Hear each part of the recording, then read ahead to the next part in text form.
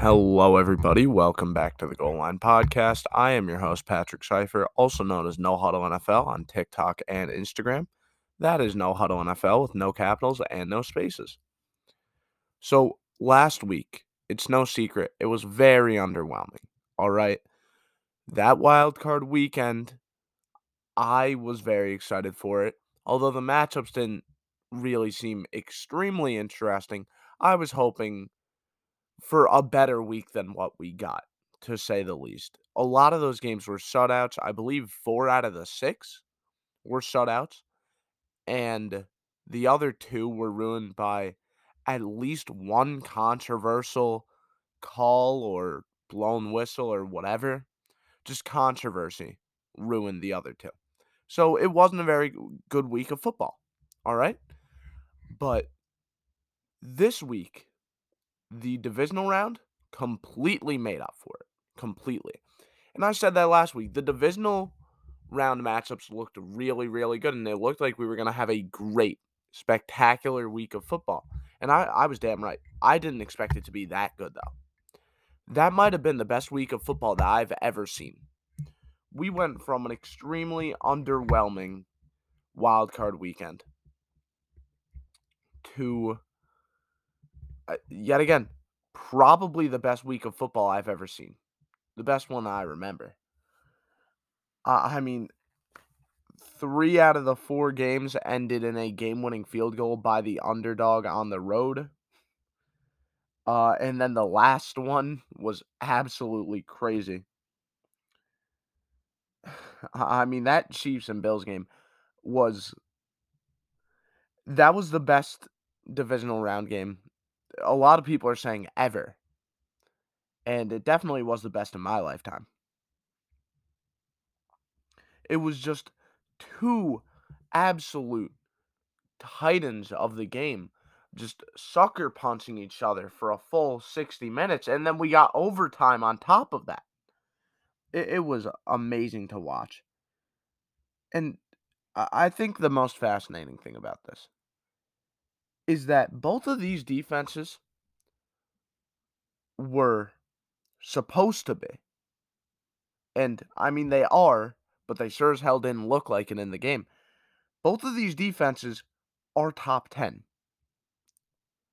in a lot of statistical categories. And when you rank the top 10 defenses in the league, most people would have both of these defenses in the top 10. And if you don't have the Chiefs in your top 10, they're at least an honorable mention. They're at least 11, right? Did they look like it in that game? No. But these defenses were both supposed to be really good. And they are both really good defenses. They just couldn't compete with how much offensive talent the other team has. The Chiefs defense allowed 364 points in the regular season, which is 21.4 per game, and that's 8th in the league. Yet Josh Allen went 27 for 37 with 329 yards, 4 touchdowns, and 11 rushes for 68 yards.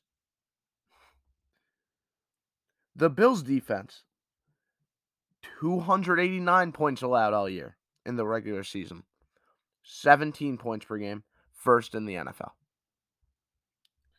Patrick Mahomes' stat line in this game, 33 for 44, 378 yards, and 3 touchdowns, with 7 rushes, 69 rushing yards, and a rushing touchdown. By the way, Patrick Mahomes was the leading rusher in the entire NFL this week. And you know who was second? Josh Allen. Not just quarterbacks. Keep that in mind. I'm not just talking about quarterbacks. I'm talking about running backs. I mean, I guess receivers with Deebo Samuel. And quarterbacks on top of that. The 2 leading rushers in the NFL this week were quarterbacks playing against 2 top 10 defenses in the same game. This was an insane game. This was crazy. All right? I mean, there's 2 major things that really got put on display that don't really, I mean, they kind of affect the Bills, but these are like the 2 main takeaways that other AFC teams that were watching this game noticed, right? Or just other NFL teams, really. This game really put into perspective how much defense needs to be revolutionized. Now, I'm not saying, oh, the way teams are playing defense is just wrong. That's not what I'm saying. But you look at how NFL offenses have evolved recently, right? I mean, of course, you got the rapid rise in 11 personnel, and you have, just way more passing. RPOs are a main example. Motion, just a lot of huge changes to the way that offense works now, as as opposed to defense. You look, when was the last time there was like a major change on how defenses are ran among the league? Tell me that, right? I mean, you look in the past decade, motion is being used completely differently and way more often. Like I said, 11 personnel is way more common. RPOs are a very new concept that are used all across the league, but there hasn't been the defense evolving to play against these schemes. So while offenses are evolving rapidly, it seems like every other year there's like a new way to run an offense. The defenses aren't really changing much, it seems like. That's why I was so happy when Staley became a head coach, because it seemed like he finally found a way to run a defense that was so different. And it really seemed like it would work against these 11 personnel heavy, RPO, crazy motion kind of stuff, these new modern era offenses. It looked like Brandon Staley finally brought in a new way to run a defense that will work against the modern era offenses. Problem is, and I mean it really was evident in this season with the Chargers when he was their head coach, and he still is their head coach. I don't know why I said was. You need to have a very good group of players to be able to run the defense that Staley wants to run. It only works if you have an Aaron Donald, if you have a John Johnson, Jalen Ramsey. It only works that way. It's not going to work if you... I mean, Aaron Donald was really like the big name, and like that's the big thing they need. They need someone like that, or any team that wants to run the Brandon Staley defense. Any team that wants to run that type of defense needs to get not just a good defensive tackle. They need to get like a great one. Jerry Tillery didn't cut it this year. That's obvious. Very clear. They need like a Grady Jarrett, like a Kenny Clark, like something like that. They need, or any team that wants to run these types of defenses, they need the top-notch players in the defensive front. And I'm not talking about like a Joey Bosa, because that's an edge. I'm talking about someone that could single-handedly defend the run all by himself. That you could consistently have two gap. And you have to think, oh, he'll be able to two gap sometimes. No, he'll be able to do it extremely consistently. That's why Staley's defense works so well on the Rams, and that's why it doesn't work so well now on the Chargers, because he doesn't have an Aaron Donald. Because the way that defense works, and the way that defensive front works, and that formation, the Brandon Staley defensive scheme is, we're going to line up in nickel every play. We're going to have two high safeties. Our safety isn't coming into the box, and we're just going to have a six-man box every single play, or almost every play. That was their scheme. And I mean, it worked with the Rams because, like I said, they had Aaron Donald. Someone that was worth an extra defender in the box. So you could keep a safety like John Johnson up high, and you won't have to bring someone into the box. So it worked well in LA, but now on the other LA team, on the Chargers, it didn't work because they didn't have a Jerry Tillery. And you saw a lot of other teams try and do this. Some teams it worked, some teams it didn't. Did any teams run it did any other teams run it like Staley, exactly like Staley, and run it as consistently as Staley? No, because they're scared to, because they don't have an Aaron Donald. But I do think that that was the closest thing we've gotten to like a revolutionary concept on defense. And I think some new defensive guru, I don't know who it's going to be. We're going to need some type of defensive guru, some really smart defensive mind to come into this league and be like, all right, there's quarterbacks like Josh Allen and Patrick Mahomes that could score literally in seconds. And they're getting under constant pressure and they're throwing the ball into incredibly tight windows, making these unreal throws. You're not going to be able to beat them with just simple cover 3 anymore. You're not going to be able to beat them with like cover 2 man out of a 4-3 front. You're not going to be able to beat them with creative blitzes because let's be honest, Mahomes and Josh Allen and like some of these quarterbacks, I don't want to say that they're unaffected by pressure, but they're making these throws with like 5 people in their face. Like of course it matters, but it doesn't really matter that much, or it doesn't really have the impact that it used to have on like a Drew Brees, on a Tom Brady, on a Ben Roethlisberger, because their ability to like extend plays and escape is just unreal. It's unheard of. It's something that never existed in the league before now. So defenses are really going to have to change. They're going to really have to evolve. All right, because what they're doing right now, it works against your Ryan Tannehills and your Carson Wentz and your, those guys that, they're pretty good, but they're not game breaking. And I mean, even the other quarterbacks that used to be considered elite, that used to be considered the best in the league, they broke defenses. Don't get me wrong, but Mahomes and Josh Allen, they're doing it on like a every play basis.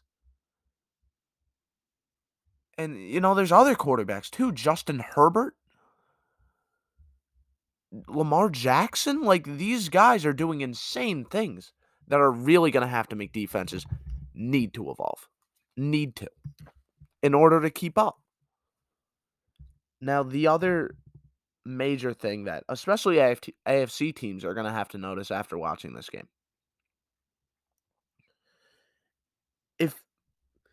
If you're a team in the AFC, you could not expect to be able to win a Super Bowl if you're any of these teams. Patriots, Dolphins, kind of the Jets, it's hard to tell right now. Broncos, Steelers, Browns, Titans, and we'll get to talking about why the Titans are here. Colts and maybe the Texans. It's hard to tell how that situation is going. Unless you have one of those elite talents at quarterback, you're not going to be able to beat the Bills. You're not going to be able to beat the Chiefs, Chargers, those teams in the playoffs.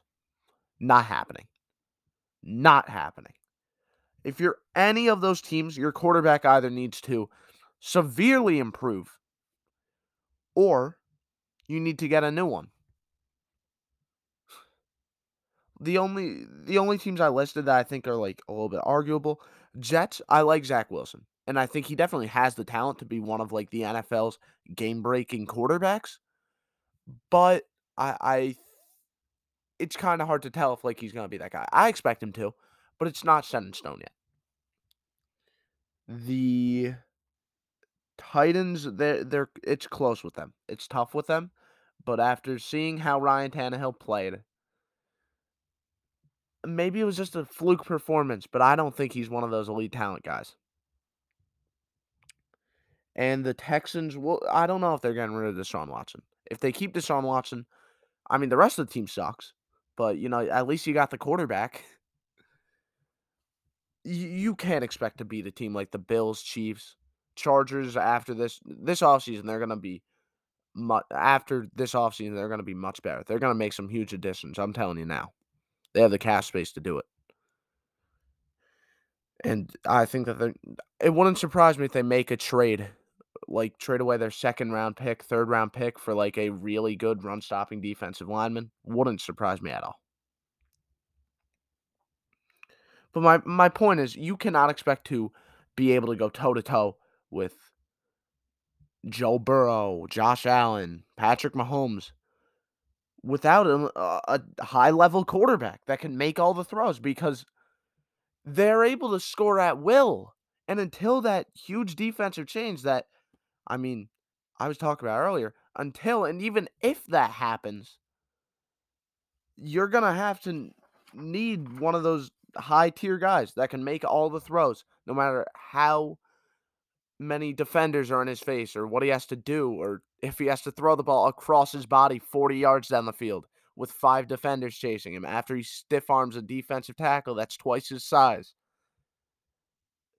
It's insane, but that's what you have to be able to expect your quarterback to do to contend in the AFC, which, yeah, I know it's a really high bar, but you're going to be fighting Josh Allen, Patrick Mahomes, Joe Burrow.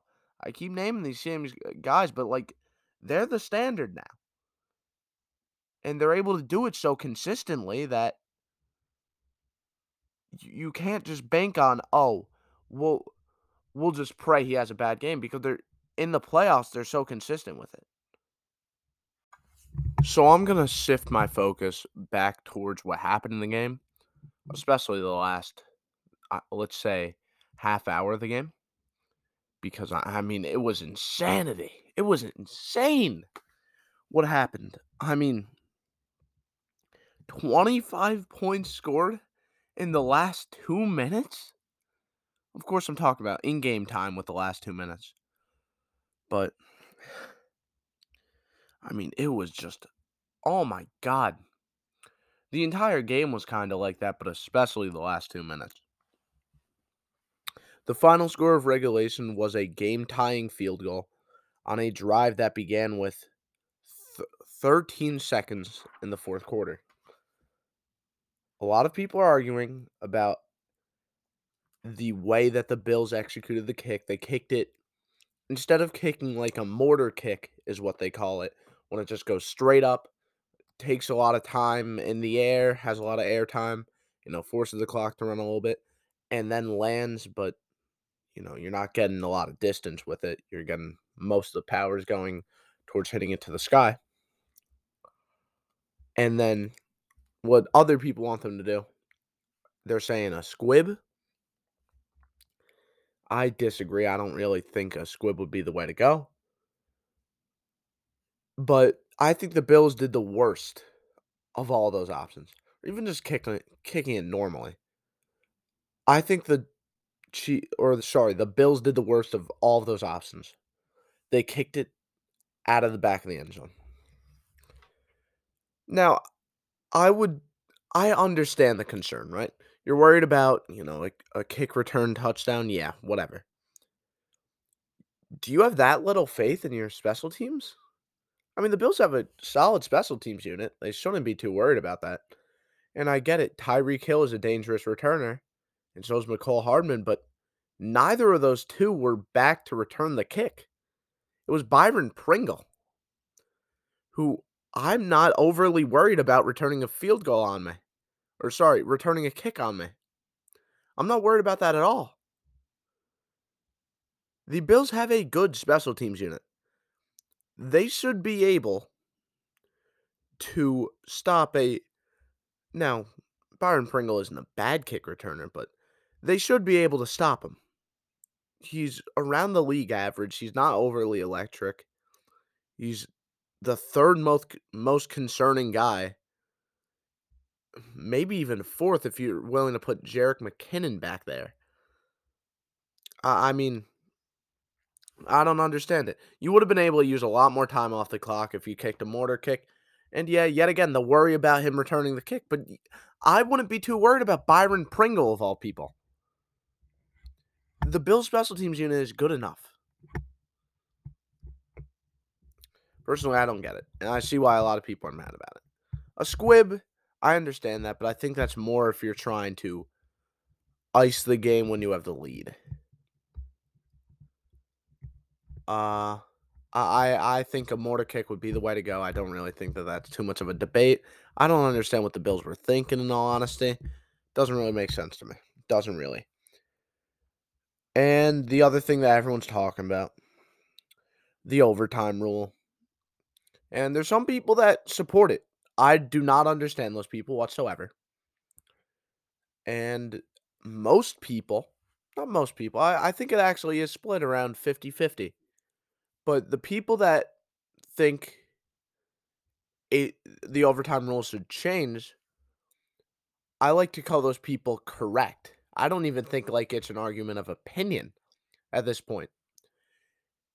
If you're going to tell me that you think the Bills deserve to lose that game because their defense wasn't playing well, there's a thing called double standards, right? You see, the Chiefs also would have lost that game if the Bills got the ball first because neither defense could stop the other offense at all. Because of that, the game was literally decided by a coin flip. I don't want to say it wasn't 100% chance, but I would say that there was like a 95% chance if the Bills won the coin flip, they were going to score. But they didn't win the coin flip, so they don't deserve to move on in the playoffs. Playoffs. It's not regular season. They're with their season on the line. They lost the game because they chose tails instead of heads. Does that sound right? Yeah, their defense was playing poorly. Yeah, I get that. But so was the Chiefs. So it was literally decided by a coin flip. I I hate it. I hate it so much. If it were up to me, this is my idea. And I've heard multiple people pitch multiple different ideas for it. And I don't even know why I'm pitching my idea because I know Roger Goodell isn't going to listen to this. They're probably going to install some new way of doing overtime that's way more fancy or whatever. I don't know. And I hope that they pick the right one. I know it's definitely going to change. So many people have complained about it. It's definitely going to change. But the way I think they should do it, it should be not sudden death overtime. an extra 10-minute quarter. If one team, so let's say the Bills get the ball first. Bills get the ball first, they score a touchdown. Now, the Chiefs get the ball back. And the Bills kick the extra point, yeah, they score. Chiefs get the ball back. They can't kick a field goal, they have to score another touchdown. And it keeps working like that for 10 minutes on the game clock. And if that 10 minutes runs out and it's still a tie game, now, of course, you're not just going to add more time after that because the defense is eventually going to get hurt and there's a huge risk for injury. Yeah, I get that. So what I think they should do, if the 10 minutes runs out and it's tie game, then they should do field goals. Start from like, I don't know, the 30. Boom, field goal. Other team, boom, field goal. Okay, now you're moving back 5. They move back 5. They move back 5. And then eventually, once they get to, I don't know, the 60. Or, no, it should keep going. But eventually, the 60. We'll go with the 60. If one kicker misses on the 60, and then the other kicker misses on the 60, then they both move 5 yards up. Then they both make it. It'll keep going until one eventually misses a kick, which is inevitable. I mean, these kickers are here to decide games, are they not? Special teams, so many people consider it a small unit of the game. Let's make it have a bigger impact. Decide overtime with it. Hell, I'd be fine with them removing the 10-minute extra quarter that I was just talking about earlier, and instead just doing that right away. I'm fine with special teams determining the game. Like, a lot of people complain about that, and I think a lot of people would complain if they do exactly what I'm saying. But I think it's the right approach. I would love it. I mean, they're part of the game to determine the outcome, are they not? I think that this makes teams more willing to pay kickers big money. And it makes it makes fans see kickers as more of players as opposed to just, oh, if you miss a kick, you're bad. If you miss a kick, you just didn't do your job, which I mean, I guess that's true. They do get paid to make the kicks. But my point is I want players like Justin Tucker, these really good kickers like Tyler Bass, these guys that are actually really good at it. I want teams to start winning games because their kicker is so good. And yeah, a lot of the time they do, but I feel like it would be a great way of determining a the outcome of a game that would be a tie without risking players getting hurt. I think it would be perfect, really. So, I mean, that game is so good. I could literally go on for an hour about it, but I gotta talk about the other games, which were also spectacular. The Rams dominated the Buccaneers for the first half of this game, and they showed how dominant they can be. The problem is, and it's been a problem for them for a while, they overshadow great play with horrible mistakes. That is this Rams team in one sentence. Overshadowing great plays and just overall great play with terrible mistakes. That's this team. 3 fumbles and a bot snap in the second half. But the Rams D stayed resilient. Von Miller had a phenomenal performance, constantly getting pressure on Brady, who nearly led the Buccaneers to an unbelievable come-from-behind victory. Stafford remains one of the clutchest quarterbacks of the last decade and reminded everyone why he has that title in a amazing drive with very little time left on the clock in order to win them the game. And a lot of people are mad at Todd Bowles' decision to blitz on that play, and I agree. I completely agree.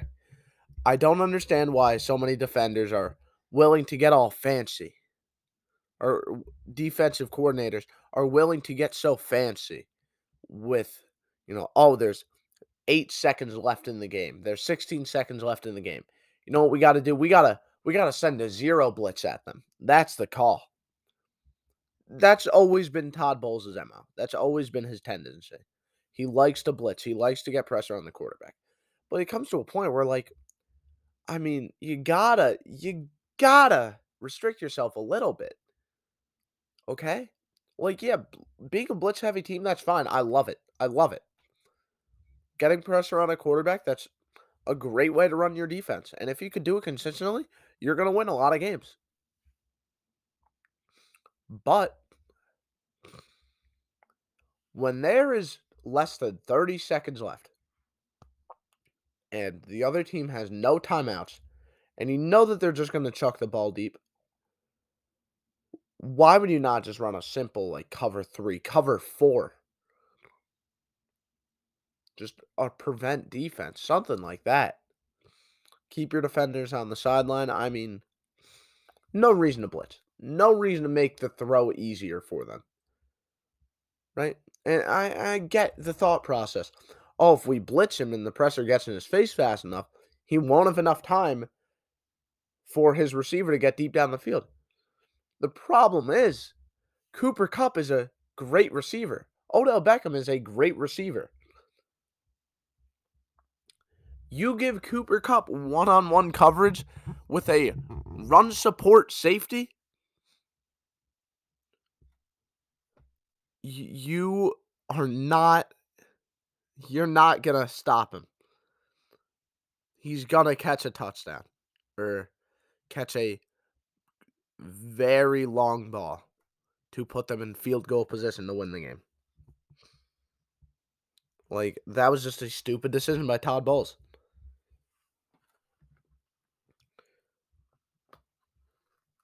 But anyway, right? I think most people agree. Stupid call. Still, though, the Buccaneers, they deserve a little bit of credit for almost running that game back. It wasn't mostly the Rams self-imploding, absolutely. But still, you got to give them credit where it's due. You have to absolutely dominate a team to win in a game where you fumbled 4 times,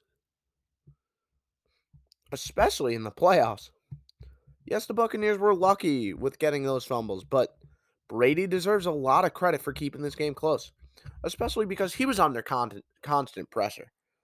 Like, not just Von Miller. Aaron Donald was getting in his face. Leonard Floyd had a good game. Like, just pressure from everywhere.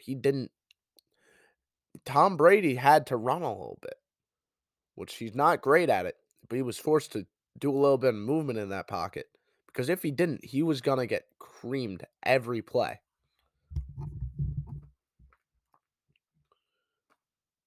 And it doesn't help him that his offensive line was wrecked by injury against a elite defensive line.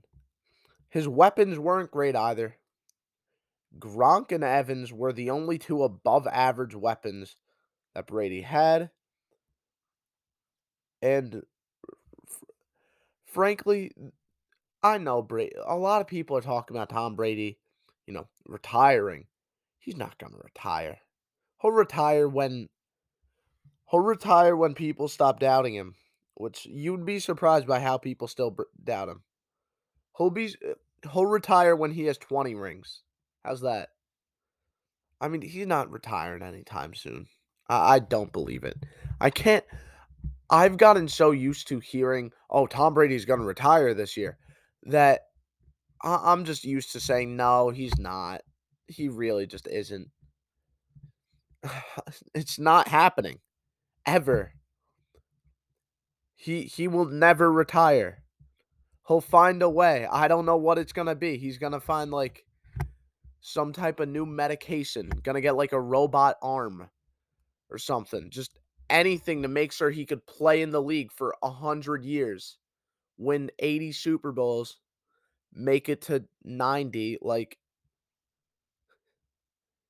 And what sucks is that the only way to knock him out of the playoffs is even while he's 44, the only way to knock him out of the playoffs is when his team is all banged up like this. Or if you're Eli Manning, that also helps. But now that he's out of the league, he doesn't have his kryptonite. It's just Tom Brady's damn good, okay? And I'm not expecting him to retire because he's still one of the top quarterbacks in this league. And I don't think he's going to retire with his last play being in a losing game. That just doesn't sound right. I think when Brady retires, it's going to be he gets injured or something, either an injury or after he wins a Super Bowl. I think he could definitely do it after he wins a Super Bowl. Absolutely. But, I mean, hey, for the Rams, this was a good win for them. Absolutely. Did they play sloppy? Yes, but they just proved how dominant they are. They are such a good team that they can win despite playing super sloppy, and they've been doing it all year. This is the sloppiest game you will see the Rams play, and I'm glad they got the mistakes out now. Does that mean that they're going to be completely mistake-free for the rest of the playoffs? No. But they're not going to botch a snap again. Which, by the way, that botch snap was definitely because the Buccaneers had home field. The Rams have home field this upcoming week and the week after that. Because remember, the Super Bowl's in LA. And why am I completely blaming the botch snap on home field or being away? That Now, I wouldn't know because I wasn't in the huddle, I wasn't with the team, obviously. But it looked like that bot snap happened because of the silent count. They were in shotgun silent count. Normally, when you're silent count, uh, if you're under center and you're doing silent count at least, the quarterback will kinda, like, slap you or, like, he'll move his hand or, like, I wanna say his wrist will, like, hit the center in the back, like the ass, kinda. Or sometimes it might just be a pat in the ass. All I know is somehow the hand makes contact with the center's ass, and the center's all like, "Okay, now that I feel that, I'm gonna snap the ball." But that's only under center. When the team is in shotgun, it's really easy to mess that up. Really easy. And I mean, it happened, and they almost lost because of that. But they're not gonna have to deal with that, is my point. Because, like I said, they're playing against the 49ers. They have home field advantage, and then the Super Bowl, if they even make it, it's in LA. So that's not a problem they're gonna have to deal with after this. So yeah, I mean that really helps them. So let's move over to the 49ers playing as the Packers. Yes, the special teams lost the Packers again. I get that. I completely understand it. But a lot of the blame, and I'm surprised I haven't seen any blame whatsoever on them. A lot of the blame should be on the Packers offense, especially or not especially, but part of that Packers offense is Aaron Rodgers. I'm surprised I haven't seen a single person be like, Aaron Rodgers plays poorly again in the playoffs. I mean, it wasn't necessarily a poor performance, but it wasn't outstanding. It wasn't good enough. I mean, 10 points in a playoff game. If you're a quarterback on a team that put up 10 points in a playoff game, you should be embarrassed. You should, especially after all this talk like, "Oh, the Packers are holding me back." How about you do something to elevate the team instead of just complaining about it all the time? Jesus Christ. Sick of hearing about it. And it's gonna be the story the entire offseason again. That's the annoying thing. I have to hear this egotistical maniac complain for the entire offseason. "Oh, the GM did nothing to help me out. The GM did nothing to make sure that I can win another Super Bowl. That's why I keep losing in the playoffs." No, you're or you know what? Maybe you're not getting surrounded by the best situation, all right? But I mean, you have the best receiver in football. You should be scoring more than 10 points. Yeah, the 49ers defense is good. Yeah, the weather was bad. Yeah, you don't have all the weapons in the world. I get it. The offensive line was injured. Yeah. I understand that. But 10 points in a playoff game? Are you kidding me?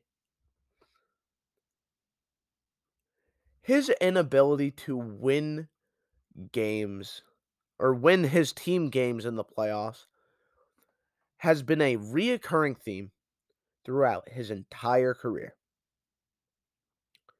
And that's the exact reason I could never call him the GOAT. And I don't understand how someone else can. Because, oh, maybe wins are a team stat. Yeah, I get that. I get that.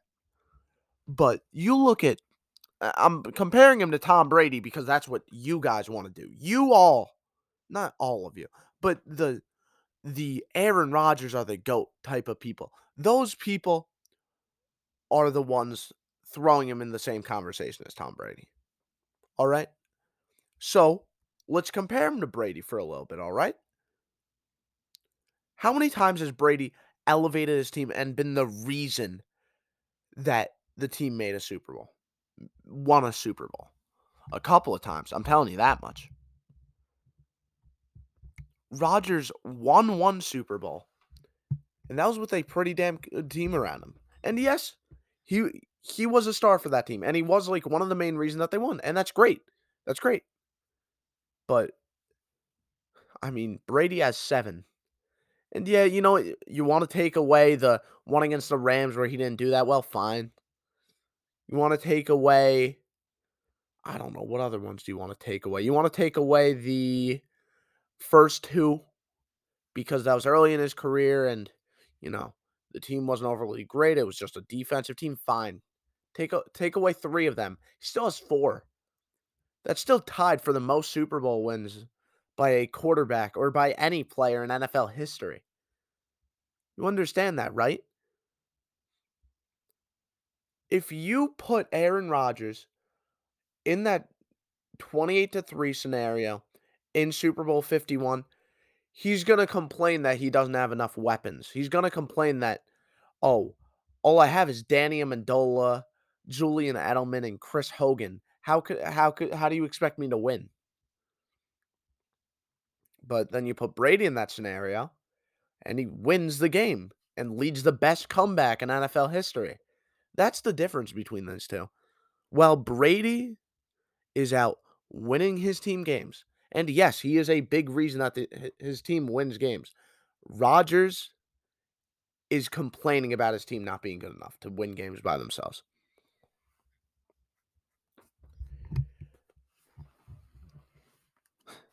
Brady did, and now I'm just going to talk about this year. I'm not going to talk about history, even though you all want to talk about him being the greatest of all time. And I'll admit, Rodgers is better than him right now, which should be expected because Brady's in his mid-40s. Brady did more with a more banged-up offensive line against a better defense, in my opinion. Worse receivers, although it's pretty close, I guess, and a worse defensive performance.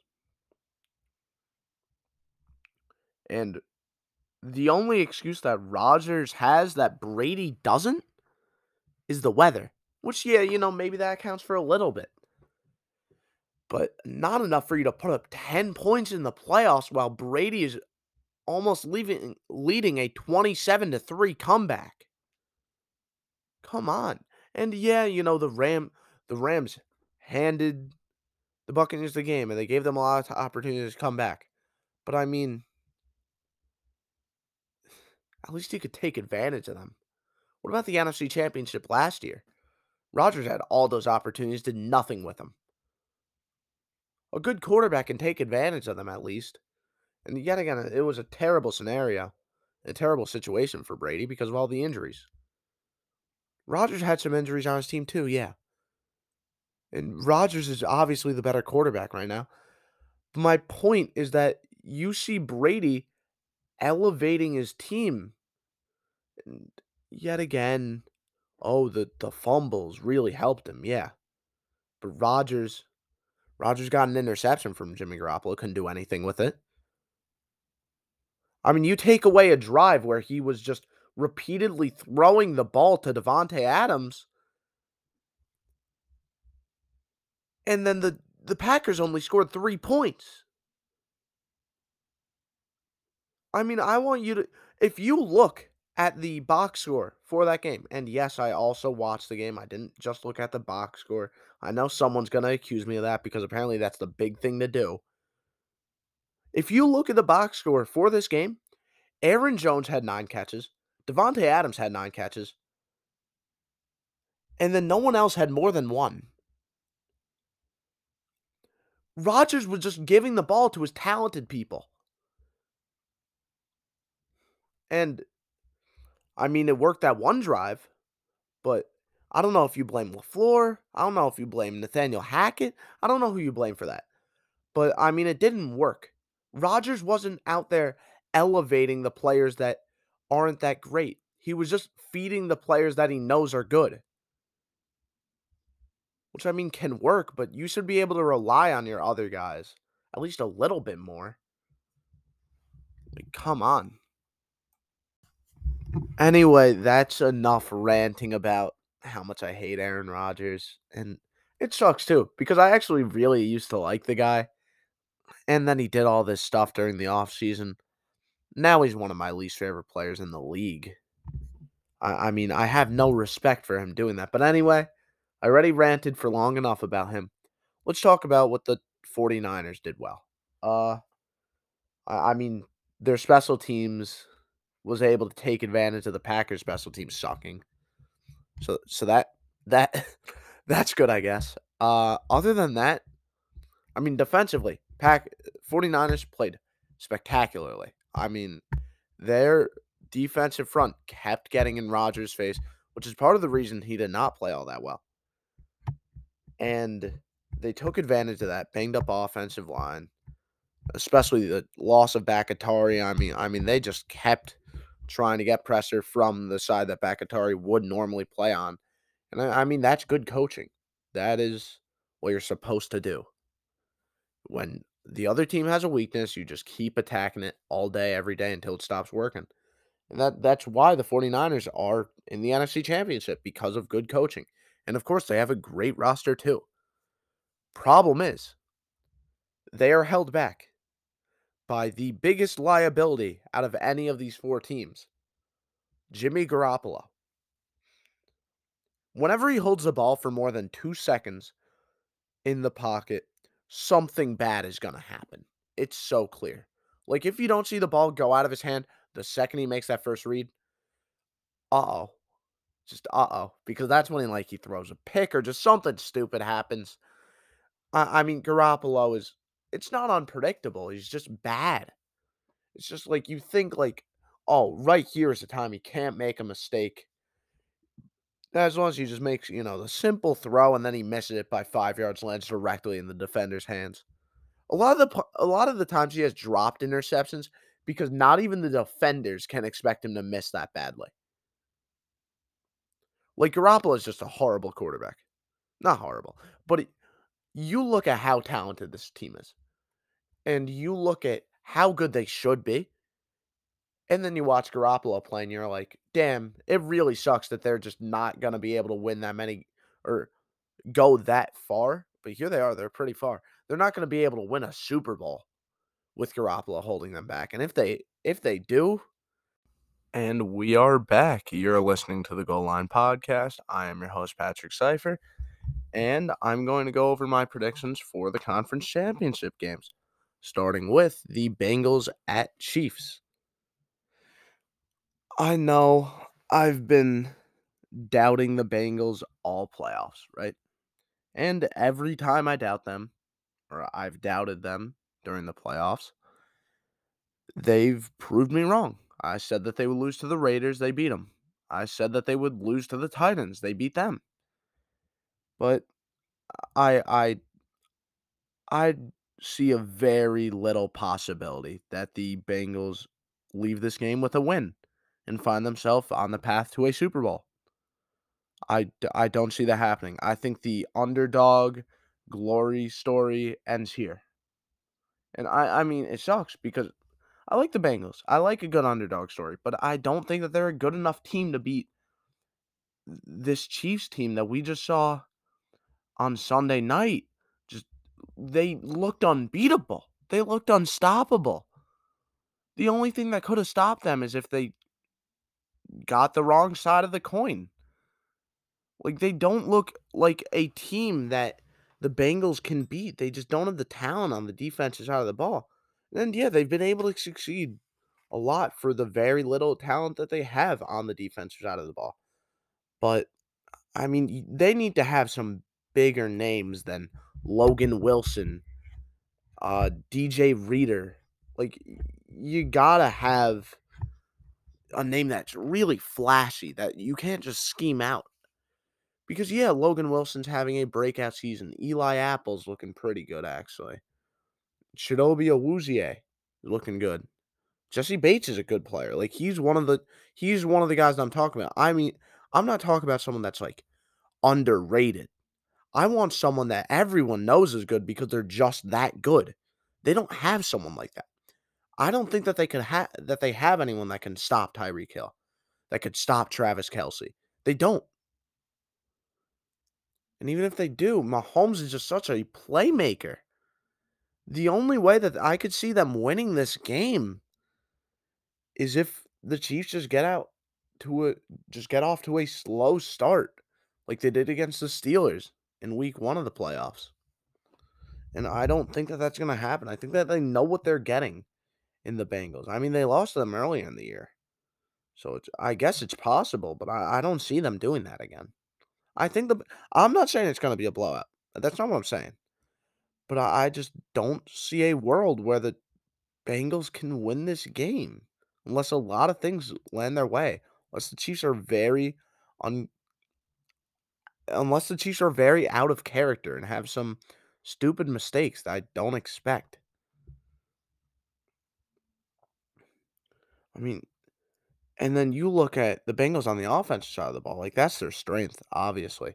But the Chiefs pass rush is gonna feast on Burrow, just like the Titans did. I mean, Chris Jones is a monster.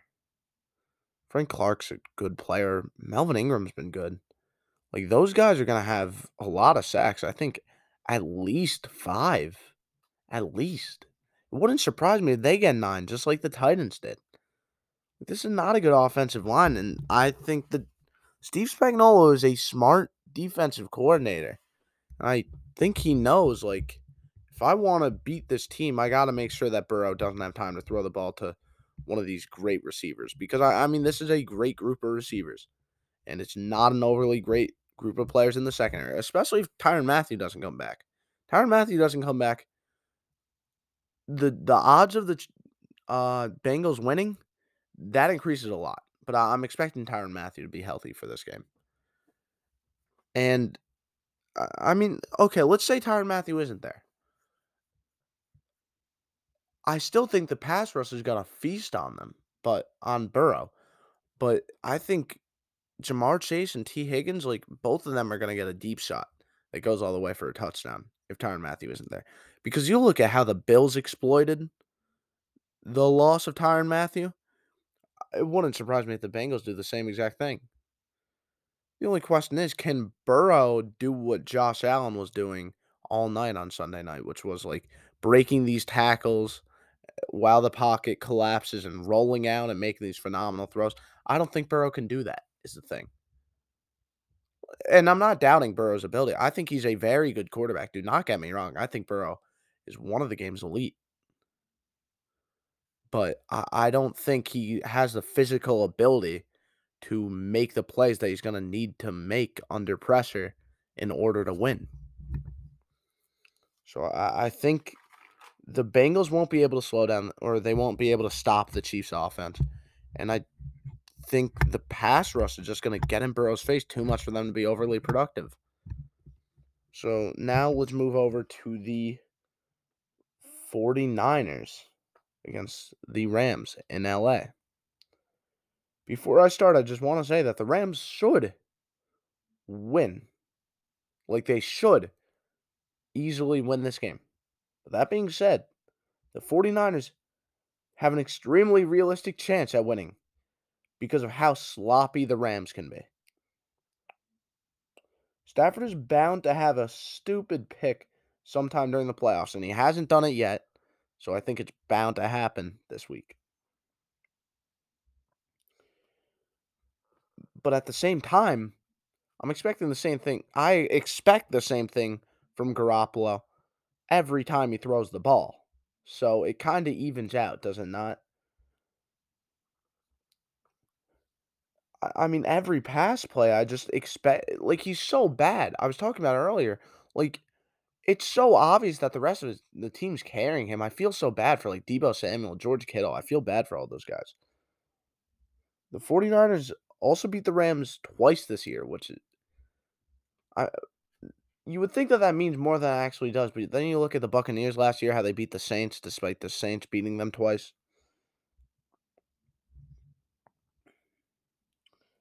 But the reason I still have the Rams winning is because the Rams have constantly proved that they can win in an ugly game, and I expect this game to be ugly.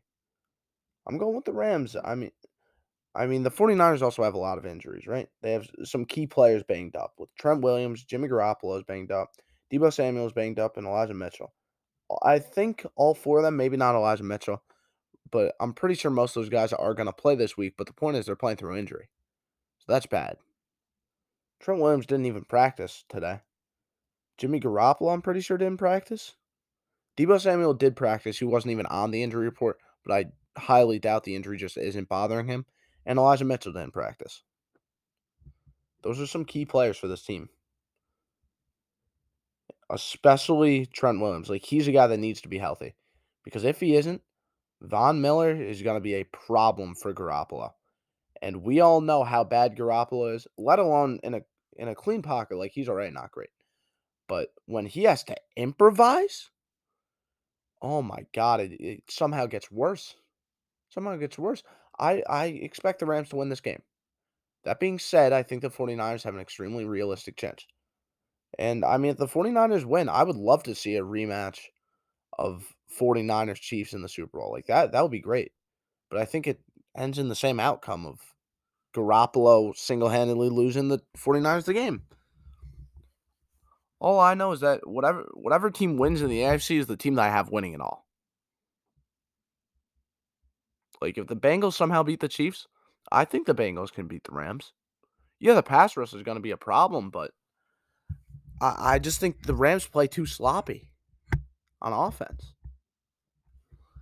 Anyway, that's all for this episode of the Goal Line Podcast. When I come back, the next time you see me, like, the Super Bowl matchup is going to be set up. That's crazy. That is crazy. All right, I'll see you next week.